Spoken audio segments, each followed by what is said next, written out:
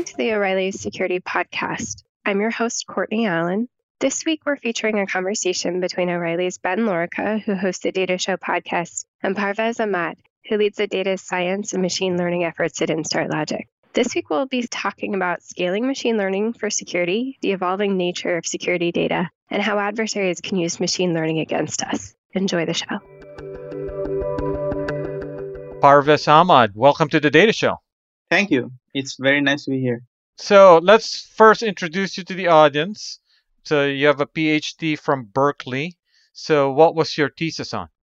My thesis was a combination of computer vision and machine learning. I was looking into creating minimally supervised systems that can find patterns in very large-scale multimedia data. There are a few different threads there in terms of applications, but I was working on a general theoretical framework that can apply to multiple application use cases. So it sounds, so based on what you described, right, so a few things jump out right away, right? So first, minimal supervision. So Right. that seems like a powerful technique for those who are not familiar with it. Maybe you can explain a little bit what that means. So, generally, there is this division where people think about machine learning algorithms as supervised, unsupervised, or semi-supervised based on availability of labels. What I was particularly interested was in the kinds of problems where there's a lot of data, there's a little bit of information available. Maybe there are some examples where somebody can supply ground truth, but it's really hard to get ground truth at a larger scale. So there are problems of this type even in industry, but I was interested in creating systems that can bootstrap from the small amount of ground truth that you provide and slowly, build up a much more robust underlying machine learning system that can do the goal that you're trying to accomplish. For example, if you're trying to do a classification problem and you start it off with a little bit of data that's a ground truth, how can it combine the ground truth that you gave with the unlabeled data along with some person being in the loop to create a system that can scale over time and over data, basically. So relate what you did to what people sometimes refer to as semi-supervised. I think, so this is my personal opinion. There are a lot of these opinions floating around anyhow. I think there is a way to build a semi-supervised machine learning system without having a person in the loop. I am particularly interested in the class of problems where it is hard to take the person out of the loop because there is probably some complexity that the algorithm can't approximate, and it's very useful to have a person in the loop. Or maybe there is some sort of relevance feedback that's extremely helpful for the system that the human can provide. So when I said minimally supervised, I meant that there's a person in the loop, and having this person in the loop allows you to divide up the decisions into what the algorithms has to decide and what the person have to decide in such a way that you don't need a lot of ground truth, and you can also bootstrap between these two elements. So the other thing that struck me about your description of your thesis is computer vision, which, as you know, is hot because of deep learning. So when you were working in vision, was deep learning already fashionable? No, but we did have a talk from Toronto about Boltzmann machine. It was probably just before deep learning came to the fore. I think when I was finishing up or towards the later stages of my PhD, there was a lot of boosting. Ensemble classifiers were very popular. Deep learning hadn't really taken root. It was mostly done in some small sets of groups. Yeah, Boltzmann machines was presented, I think, towards the later part of my dissertation. There was a talk in Berkeley, and I heard about essentially this idea. So then at some point, you ended up at a research center, which actually a friend of mine also works at, Jeremy Freeman, Right. Genelia Research Campus. So how come so many of you cool data scientists and data engineers ended up at Genelia? And first of all, I guess open up, Parvez, by describing what Genelia does. Sure. I think the core idea of Genelia Research Center is to create an institutions like Bell Labs that is more focused on neurobiology and computational biology. That was the idea that was pitched to us, that actually drew me to go there. The second thing was towards the end of my PhD, I was really drawn to problems in biology, and because there's a lot of data in biology, and there's not a lot of machine learning use, at least at that time. And one of the people that I really respected, Gene Myers, who was in Celera as part of the human genome competition, he wanted me to come to Janelia to work with him. It was a difficult offer to turn down because he's a very smart guy. It was a great opportunity to learn from somebody that had solved some really awesome computational biology problems. So a couple of questions. First, how much domain knowledge did you have to go back and study a lot of the science to get into the field?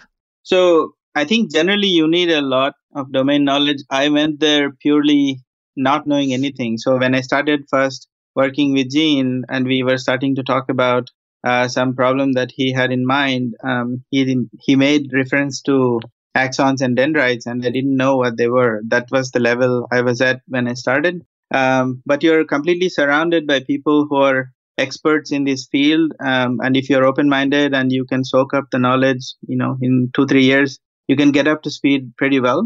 And since you bring in something that's different, like I was an expert in algorithms and machine learning, and the combination was complementary. And Janelia is a place where people publish papers, so I imagine you continue to publish papers, but now in science. Yeah, I mean, it was a very difficult transition in some ways, even though it was fun, because the problem domain had completely changed. So you need some time to figure out what are the right questions to ask and what are the right problems to work on. And also the papers that are written in purely science domain have a completely different flavor from the papers that I was used to writing in engineering. For example, your method section in the engineering paper is extremely important. Whereas in the science paper, the results are far more important. They are almost the first section in science and nature. Whereas your method section is only relevant, sometimes it's even in the supplementary.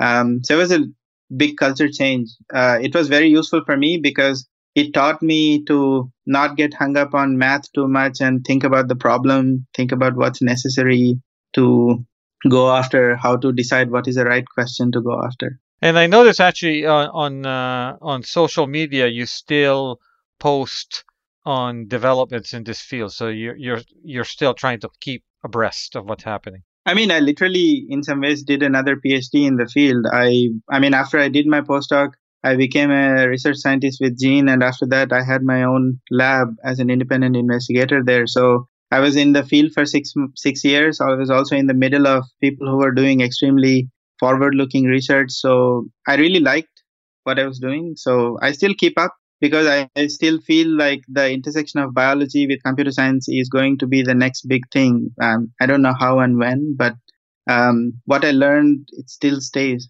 And actually, I learned about Janelia to Jeremy, who was one of the early non-tech people using Spark, and so he became kind of a famous speaker in the Spark community because he would come in and give talks about neuroscience, which was completely different topic than what everyone else was talking about. Yeah, I mean, so incidentally, Jeremy and I sat side by side. We were in the same office structure. He adopted Spark because he was working on essentially analyzing the neural activity of optically recorded large sets of neurons. At the same time, I was also trying to combine computational algorithms with physiology, but I became much more interested in electrophysiology. So my lab was combining large-scale electrophysiology in small-scale systems with, P is greater than N type problems. I mean, if you know what I mean, it's where number of variables is actually much, much larger, but the number of samples is very small. So it leads to sparsity-dependent solutions. So we had gone off on different tracks, but we were both trying to sort of combine computer science and neuroscience in some way. All right. So then at some point you went back to tech and data science, and We'll get there when we talk about what you're doing now at Instart Logic. But one of the reasons I wanted to talk to you was you, along with some of your colleagues at Instart Data Science, just did a nice overview of the applications of machine learning in the field of security. So first of all, what prompted you to do this survey paper? So we will discuss how my group operates. We work in web application delivery.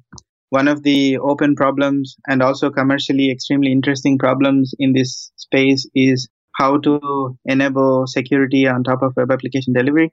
And when I started looking at the problem, so one of the Helen, whose formal name is Heju Jiang, who is the first author on the survey, when she and I started looking at this intersection, we realized that we wanted to be more thorough. There were a lot of things that people were saying, but we were very skeptical. So since she was just starting out and I was also trying to get a sense of the field, we looked for a survey that tried to explain to us what is the landscape of applying machine learning in security. We realized there was no such a survey. So we thought, hey, we are doing the study anyway, so let's actually try to summarize what we are reading in some concise form. That's the origin of why we wrote it. And so just to give some context to the listeners, so their survey paper, they focus on security-related machine learning and AI problems on the defense side. So they don't really talk about things like differential privacy or privacy preservation in machine learning algorithms, nor did they really talk that much about ML applications in side channel attacks. No, we did not. We were basically just looking at network security, web application security. We used the taxonomy that ACM had. We followed the taxonomy. We essentially, there was a survey paper in 2007 or so. So what we tried to do is to get all the papers from 2008 to 2015 through top 6 or 8 conferences that we identified. And there were about 150, 200 papers. It took a while, and looking through all of them, we tried to piece together what is the timeline of how people thought about applying machine learning in security. What are the different types of security problems that people looked at? What are the different types of machine learning approaches they applied? And where is it overused? Where is it actually underused? Like, we found a lot of gaps in the field where I think legitimate researchers who are looking for new problem domains could go and focus. Okay, so what are some of those gaps? So, I'm going to refer to the table 1 and table 2 in the survey. The paper is on arXiv. Yeah. So, I will post to the listeners. I will post a link to this paper in the blog post accompanying this episode. Yeah. So, if you look at the taxonomy that we used from ACM, we saw that there were different attacker types like passive, semi-aggressive, active. We talk about how to define these things in the survey. We also looked at different means of attack, whether the attack was on the server, whether it was an attack on the network, whether it was in a client app, whether it was attacking the browser, or these kinds of things.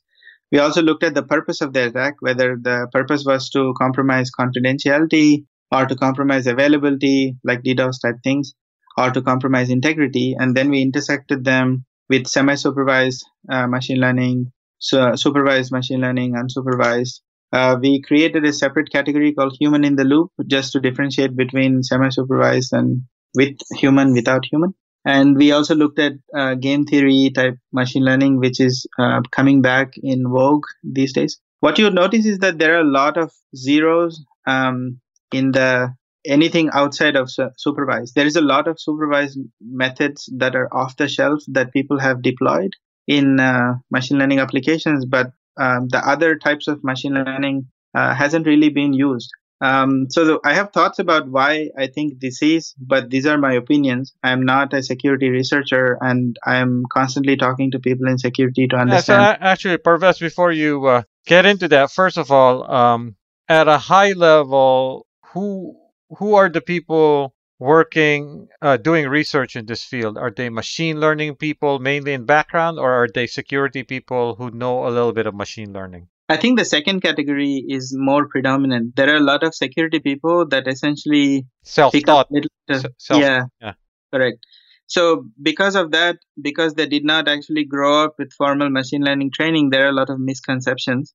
It's also a great opportunity for people who grew up in machine learning to go and work on. I mean, this domain is huge, both financially and in terms of open space for research. But there's not a lot of effort. I mean, we had a security workshop that we conducted in Stanford a couple of months ago, and you can ask a question. Like, for example, if you ask about web application firewall, you would immediately see who is the academic and who is not. The academics didn't really know about web application firewalls because it was not academically that popular. Fashionable. And all the industry people were talking about web application firewalls.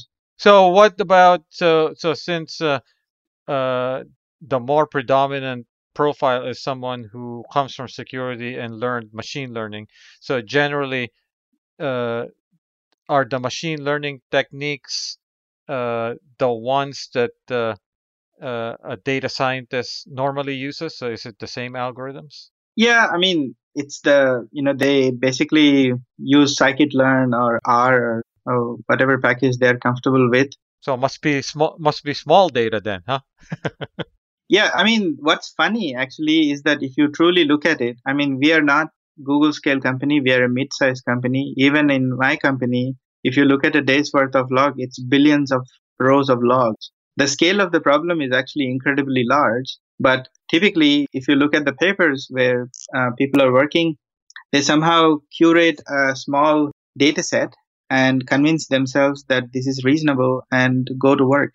And mostly because I think they haven't thought about how to build a scalable system. Probably they have already signed up for doing a particular type of machine learning method without thinking about what their problem really requires. I mean, within my company, there's a guy that essentially is, Jasveer, who is the middle author on the survey. He comes from a hardcore security background, and I come from a much more machine learning background. So we butt heads and we essentially help each other learn about others' paradigm and how to think about it.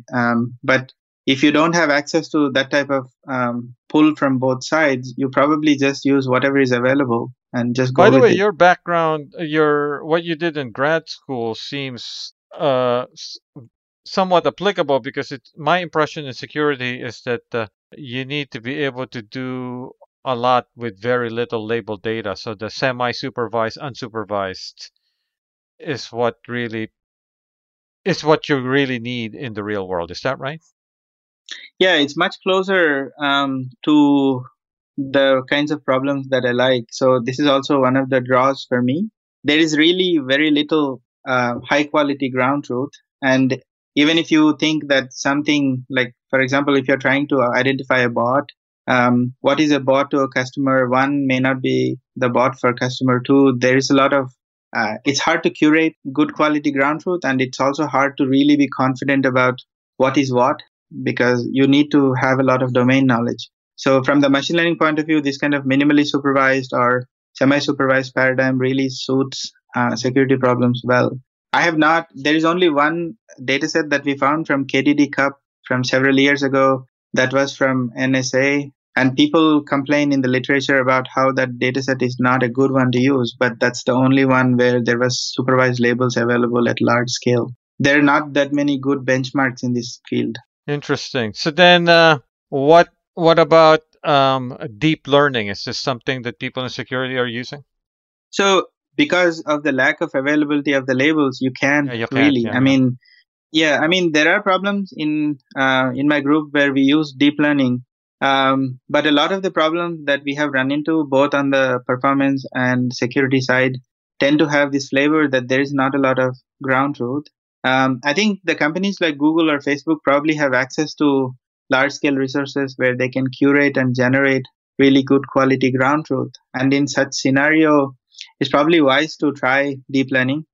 But on a philosophical level, I also feel like deep learning is like proving that there is a Nash equilibrium, right? You know that it can be done.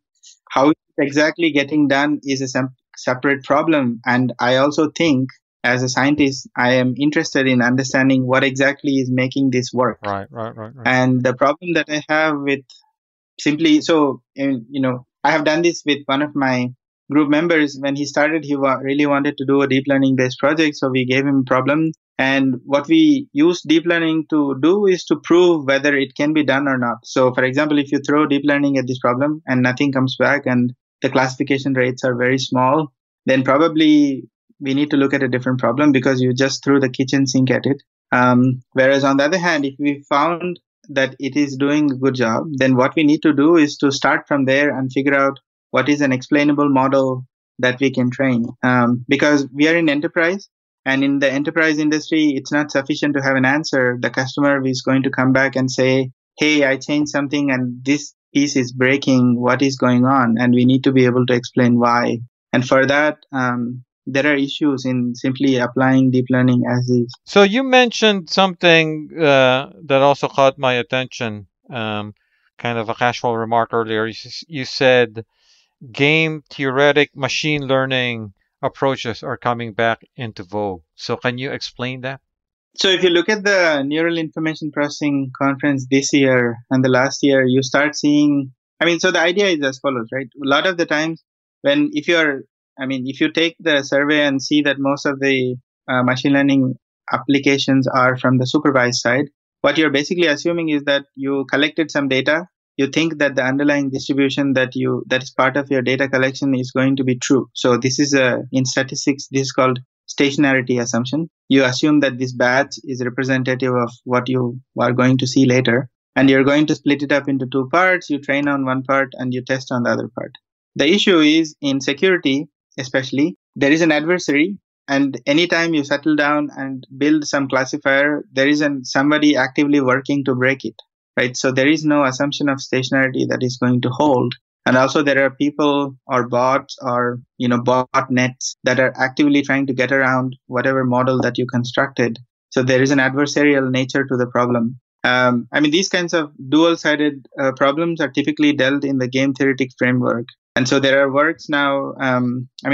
There were some papers that started around. So basically, it's kind of a you go in and assume that there's an adversarial. Yeah, there are two types of research papers that are starting to come. Type 1 is where people are trying to make you aware how standard machine learning approaches can be corrupted by a very smart adversary. There are papers from Doug Tiger's group in Berkeley that you can look up, where essentially you can poison a machine learning classifier to do the bad thing by essentially messing with how the samples are being constructed or messing with the distribution that the classifier is looking at. Or alternatively, you can also try to construct safe machine learning approaches that go in with the assumption that there is going to be an adversary. Then what can I do so that I can be robust to such an adversary? And so what are so generally for the people who aren't following this field closely, so is it basically the algorithms that people are familiar with add with some additional capabilities? So, the differential privacy that you mentioned earlier that we didn't cover is, I think, one of the subset of domains where some of the algorithms are. We have worked on a method where we constructed a recommender system. So on the archive, this is the other paper that we have posted. So there is some level of information asymmetry that you have to maintain so that you make the problem, computationally harder for the attacker than it is for you. How you incorporate that, I think it's pretty open right now. There's also, Parvez, the other class of problems seems relevant here too, the ones that you guys also didn't touch that much on, which is the ones where it's kind of the secure execution where there's some kind of privacy preservation. So in other words, if I'm going to give you my data so that you can fine tune your recommender, you have to guarantee some kind of privacy. Yeah, so we didn't touch this mostly because it doesn't have that much bearing on the kinds of problems we are looking at in my company or in my group. But yeah, that's also a domain that's essentially starting to produce interesting papers. In the last 2 years, I see much more of an uptick in machine learning where you assume some adversary and try to construct methods. So you also, you guys gave kind of a general overview of what a machine learning system would be in security, right? So you would have some kind of knowledge base, data sources, training data, and some sort of feature extractor. Yeah, I think you're referring to the figure 1 in the survey. So the thing that I want to emphasize in the figure is that the dark lines are the ones where it's mostly deployed. What you will see is that it's sort of flowing one way, right? There is not the dotted lines are the ones that are optional steps that you typically don't see in most of the papers that we surveyed. So how do you incorporate feedback, either from the human or from some kind of an error signal that's automatically being generated? How do you build an adaptive system that can adapt to constantly changing underlying statistical patterns? These things don't seem to be part of a lot of the literature that we surveyed. So the dotted lines essentially are open spaces where I think a lot of the work can be done. The very dark lines are predominantly there. I mean, most of the papers that we surveyed have the very dark lines that we show here. For example, collecting some data, constructing some kind of a feature set or pre-processing steps, then training a machine learning model and calling it a day is pretty much the common practice. And I don't think it's sufficient. That's the point that we were trying to highlight here. So you and your collaborators surveyed the literature, but there's also the startups, right? So for example, I know a startup here in the Bay Area founded by a couple of Microsoft researchers called DataVisor, and they do basically unsupervised machine learning for security type problems. So have you been able to kind of now that you're back in the Bay Area, talk to people who are in industry working on applying machine learning to security? I think so. We are certainly having a lot of conversations. Like I said, we had this Stanford workshop with Dan Bonnet and that Jazz and Dan organized. We talked to a lot of the people, both from industry and academia, trying to understand what they're doing. I did see the podcast that you had with the DataVisor Fang Yu. folks. Yep. Yeah. So the thing, though, is that in an unsupervised learning paradigm, you need to have full trust in the distance measure, the underlying distance measure, or what kinds of dimensions that you are using to construct your distance measure. How do you believe this? I mean, if I just give you large dumps of data, how are you going to do it? Also, a lot of the logs, the security logs, are not real valued, right? They are basically categorical variables that just have, so for example, the web transaction could be coming from a country with a particular browser. Country will have 200 different options. Browser will have, 100 to 300 options. I wonder if the unsupervised nature of some of these approaches is just basically in the beginning, right? Kind of that cold start.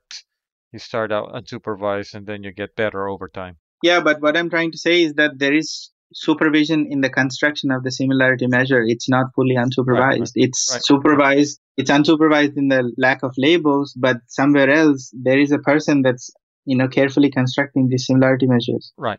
And that's also brittle because these things are also under stationarity assumptions. So there is indeed space where you can try to get around these kinds of things. And I don't think it's impossible to do. We have at least figured out one way to handle this problem that we put on archive. But I truly believe that it's an open area where a lot of interesting stuff can come. Yeah. So now we talked about security, but you are currently the head of machine learning and data science, as well as a principal engineer at Instart Logic. So let's first describe what Instart Logic does and what your team does. Sure.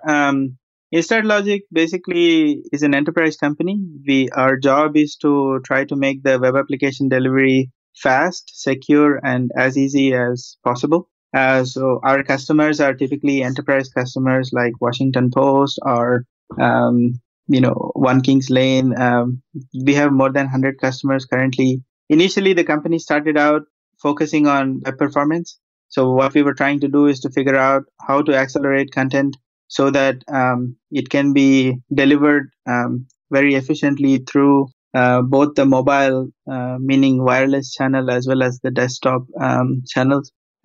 Once we basically found our niche in trying to do web performance for enterprise, we also realized that we can actually offer web application security as an add-on. And that's the origin of how, we started looking into web application security. The context of my group is that when I was in Janelia, as I was mentioning earlier, I came to know one of the founders of the company. That's how I got involved trying to help Instart. Initially, I was an advisor, I created a machine learning driven system that optimizes image delivery. It's called Smart Vision. That's the brand name that Instart sells it under.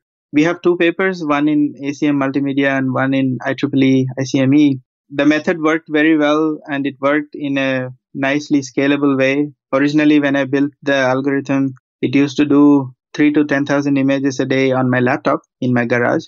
And today it processes almost 5 billion images a day.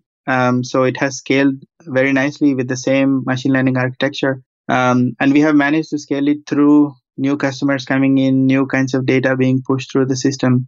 That made us realize that we could look at essentially how to do this web application delivery in a much more machine learning AI point of view. From that perspective, the company created a data platform team and a data science machine learning team. Since I created the Smart Vision system and it was very successful, I took the lead in doing the data science machine learning work. Our team has been in place for a little more than a year now. So we've hired some really smart people, started looking into... So let me ask you this. Since you created the team and started building it out and hiring people, so how do you hire data scientists? So what are you looking for? I see. So I had a lab in Hughes, and I typically look for... So some basics are necessary. I see that strengths in statistics and computer science are necessary. I usually look for systematic thinking. I also look for people who are very driven and very focused. In science, recruiting is an art because the projects have longer timeline.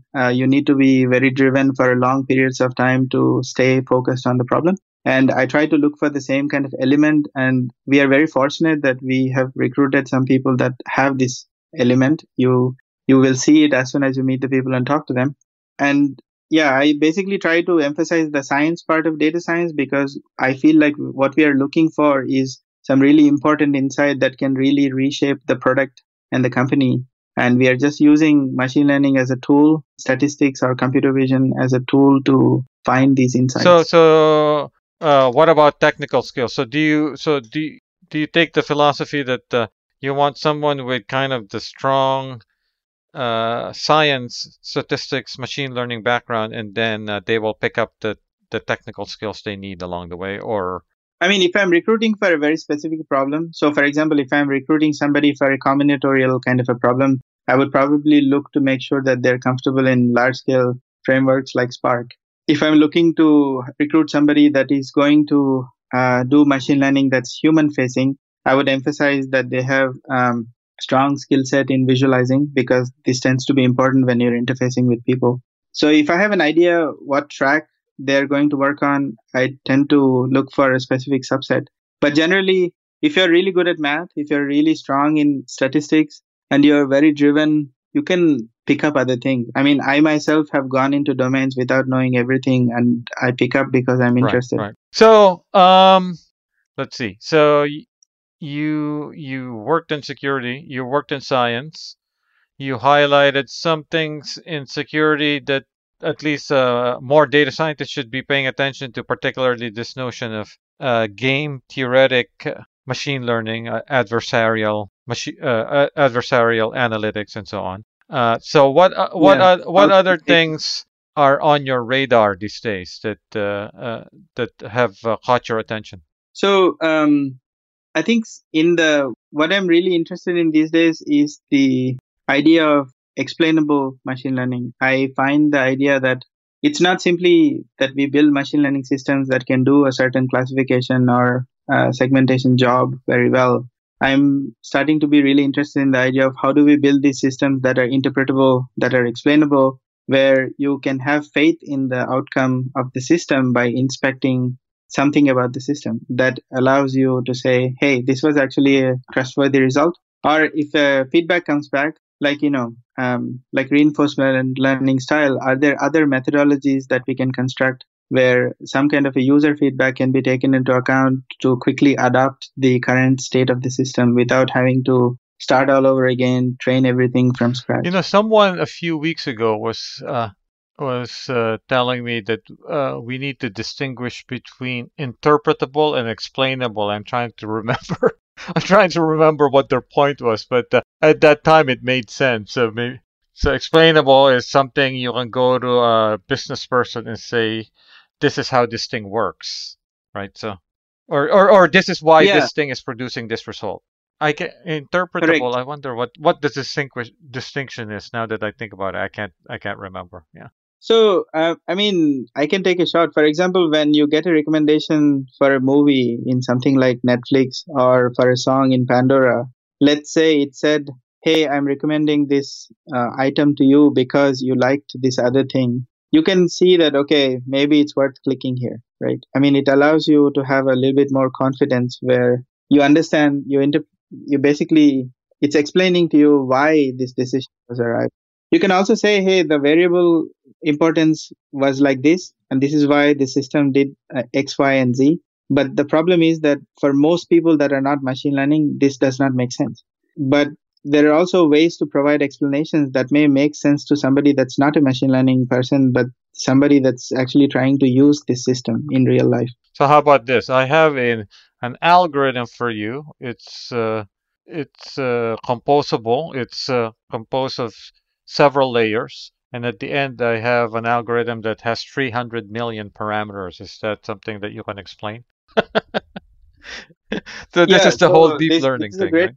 Yeah, this, I mean, the problem is there is a very good thesis about sample complexity of deep learning. I mean, people, just like how we look at algorithms and think about algorithmic complexity, there is also a way to think about machine learning algorithms and think about how much data do you need to make it stable and make it work well. Right? This is the idea of sample complexity. I feel that some of the more complicated black box methods, like the deep learning style, they have very large sample complexity. And that means that only some sets of problems will arrive at a good answer. Also, at the same time, there is this very famous paper called No Free Lunch Theorem, right? It basically says that there is no one method that will solve all problems equally well. And I'm starting to see recently talk about essentially looking for different deep learning architectures, which in some ways to me is the equivalent of feature learning, right? But instead of feature learning, you're essentially learning architectures because differently constructed architecture evolves you to a different feature. Yeah, I'm also, Parvez, I'm also starting to think in terms of two notions of learning, right? So there's the statistical pattern recognition, where your objective is to make a prediction. And then, I mean, usually in the context of classification, regression, or some other thing. And in this perspective, usually you need some data, and depending on the algorithm, you may need a lot of data, and it's all about discovering features. So that's pattern recognition. So the other way of thinking of learning is kind of much more of treating it as your learning is the process of building a model, right? Right, So, right. and then you can imagine what would have happened differently, more efficiently, because you have a model of how things work.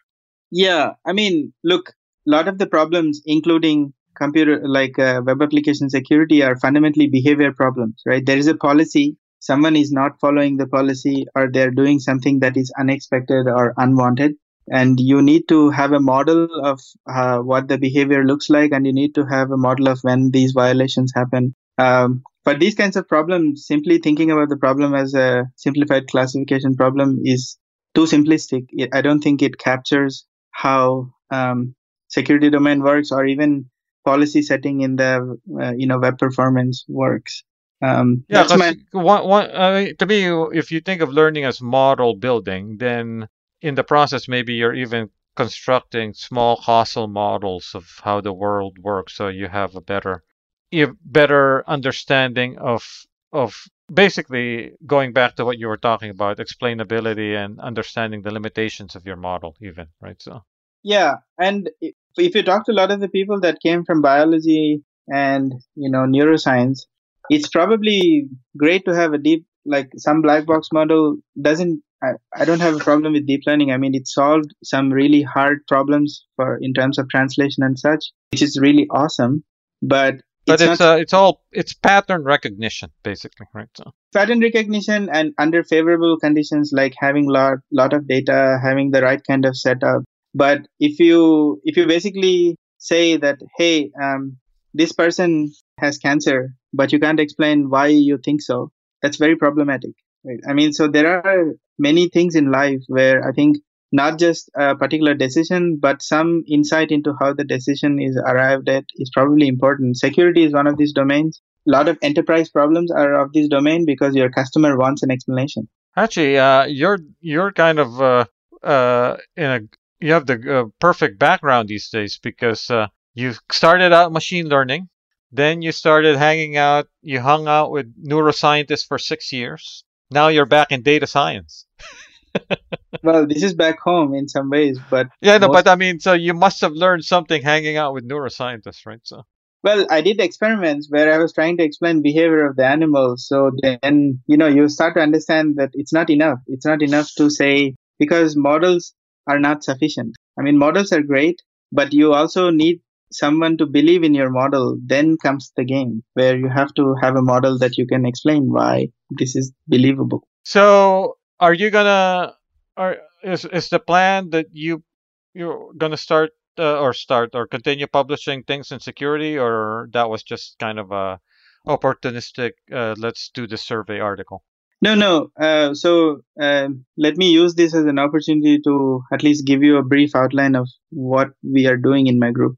We work on 3 tracks. One of them is web application security. We did the survey because we were trying to be thorough and really understand how the lay of the land is so that we know where we should go. We will continue to publish. We have another algorithm paper called Helios that is on archive that has come out. It's also under review. We'll continue to publish because we feel like it's a huge open space. The second track that we work on is about understanding how to model what is good quality of experience for web applications. So, for example, this is a question a lot of the browser people in Chrome, Firefox people, and also web application delivery companies are interested in because there is a particular user experience that a website publisher wants to create. How do you know that that particular experience got delivered on your client, right? And this space is also pretty open. We are starting to do a lot of crowdsourcing work. Some of it has gone out and it has found some popular reception. We'll continue to publish there. The third kind of thing is trying to really combine computer vision and machine learning and statistics to create new optimizations at application level so that we can make the application delivery faster, better. These are the 3 tracks my team works on, and all 3, as far as I can tell right now, seem to be green fields. There's a lot of opportunity to do hardcore machine learning, sometimes even new kinds of machine learning. And also, it seems like I'm not immersed in these fields at all, but it's whatever it is that you guys produce will have impact across many users of web application. Yeah. For example, the ICME paper has 1 citation, right? I mean, for an academician, old academician like me, that's probably bad. But I know that every day, hundreds of millions of people use that particular method, and it impacts people in real life every day. So, in terms of really impacting, web has become a very important platform. A lot of commerce is done using web as a platform. So these problems have very strong impact in real life for a lot of the people across the world. And the network connectivity outside of US, especially in developing countries, is very different. So companies that essentially start to focus on web application delivery in developing countries are going to run into issues. So it's a very hot, interesting area. Well, Parvez Ahammad, this has been a fascinating conversation. Thank you for joining us. Thanks a lot. Thank you. Thank you for listening. You can reach Parvez on Twitter at PerceptPA. If you like the show, remember to subscribe to the O'Reilly Security Podcast on iTunes, Stitcher, TuneIn, or SoundCloud so you never miss an episode.